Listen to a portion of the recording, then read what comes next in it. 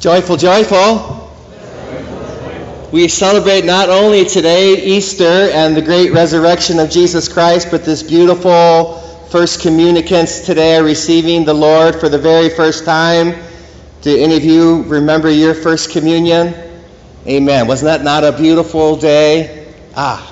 Praise the Lord for his goodness and his kindness. You know, Jesus wanted to find a way, or did find a way, that he could be with us every day of our life, everywhere in the world. Any Catholic church in the world, go in there, and you'll see Jesus right in the tabernacle waiting for you. And every day of our lives, if it's possible, we can come and receive him into our very selves. Because he wanted to find a way where he could be in heaven, but he could also be right here with us, right when we need him, that he is with us. That's what he said today in our gospel. He said, "Whoever loves me will be loved by my Father, and I will love him, and I will reveal myself to him." He will make himself known to the person that loves him. This is Holy Communion. Jesus is revealing himself to us in the most loving way possible, the deepest way possible. Jesus is here with us.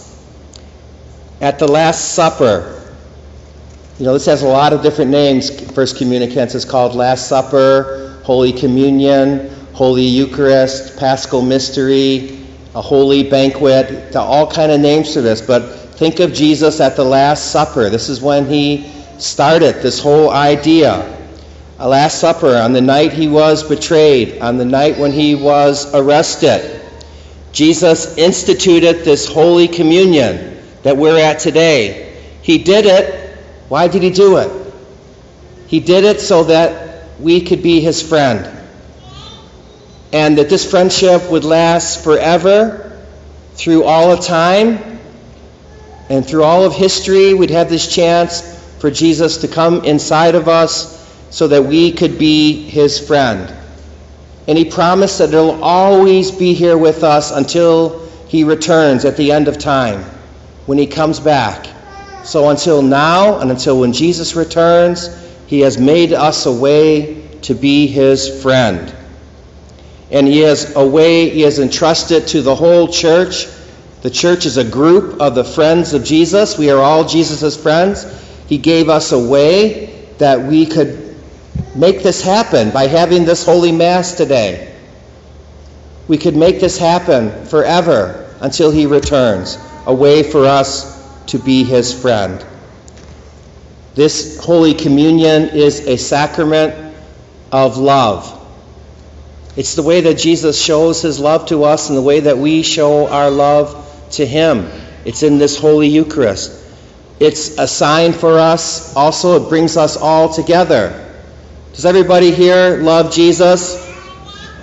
Yes. So the Eucharist, and we're here to receive him in the Eucharist. So this Eucharist makes us one, and it's a bond. This Eucharist creates a mystical bond of love and friendship. Because Jesus is here, and we're all here, now we're all friends. And we all love each other very much because the Lord has drawn us together to be with him today. It's a holy banquet that we're at today, friends.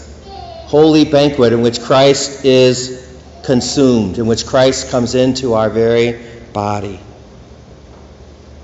It's a time tonight when our minds and hearts are filled with grace. Grace is God's way of helping us. Grace is the way that God helps us in this life. So at every Holy Communion, he fills us with grace. And he gives us a promise. Every Holy Communion is a promise of his love for us until he returns, until he comes back. It's like saying, I'm with you. I'm with you, and nothing or no one can take me away from you. I'm with you till the end of time. So why does Jesus do this? Why do we receive him like this? So that we can change. God loves us just like we are, but too much to let us stay this way. So he wants us to change. He wants us to become holier. We're to become more like Jesus every day of our life. Our whole life is a quest, which we are becoming more and more like Jesus. And so Holy Communion is the way by which that happens in our life. When we receive Jesus into our body, it makes a change. It changes us for the better. It gives us what we need to be like him. First thing it does is it gives us a deeper friendship with Jesus. So every time we come and receive him at Mass, we are increasing our friendship with him. Second thing it does, it forgives all of our little sins, wiped away. And it gives us the strength not to commit big sins. It gives us strength against sinning. It also helps us be better friends with each other, because we all love Jesus and he's inside of me and he's inside of you. It helps us to be better friends. It strengthens in us our bonds of friendship. And every time we come together and receive Jesus in the Holy Eucharist, it makes the whole church stronger. You know what? If you look around this church, you can see there's empty pews here, but it doesn't mean that that's everybody that's here, because at every Mass, you know who comes, First Communicants? Angels. There's thousands of angels here right now. And the people from heaven, they come down and they're our friends as well. Because of Jesus, we are friends with the angels and friends with all the saints. And at every Mass, they come and worship God with us. So it strengthens our friendship not only with each other and with Jesus, but also with the Blessed Mother Mary, who comes to every Mass, the holy angels, and the saints.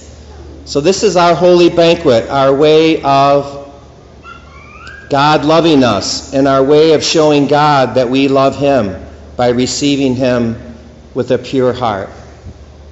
I'd like to close with a little poem that I found online. It wasn't easy to find a poem for this. Think about the symbols that are all around us. A cross to mark the perfect day, the bread of life to nourish, a light to show God's loving way, a seed so faith will flourish, a heart for all his love you'll share, an angel to guide your way, a book for comfort found in prayer, and a cup for forgiveness each day. My dear friends, may this be a memorable day for you, First Communicants, and also the first of many days of blessing and grace.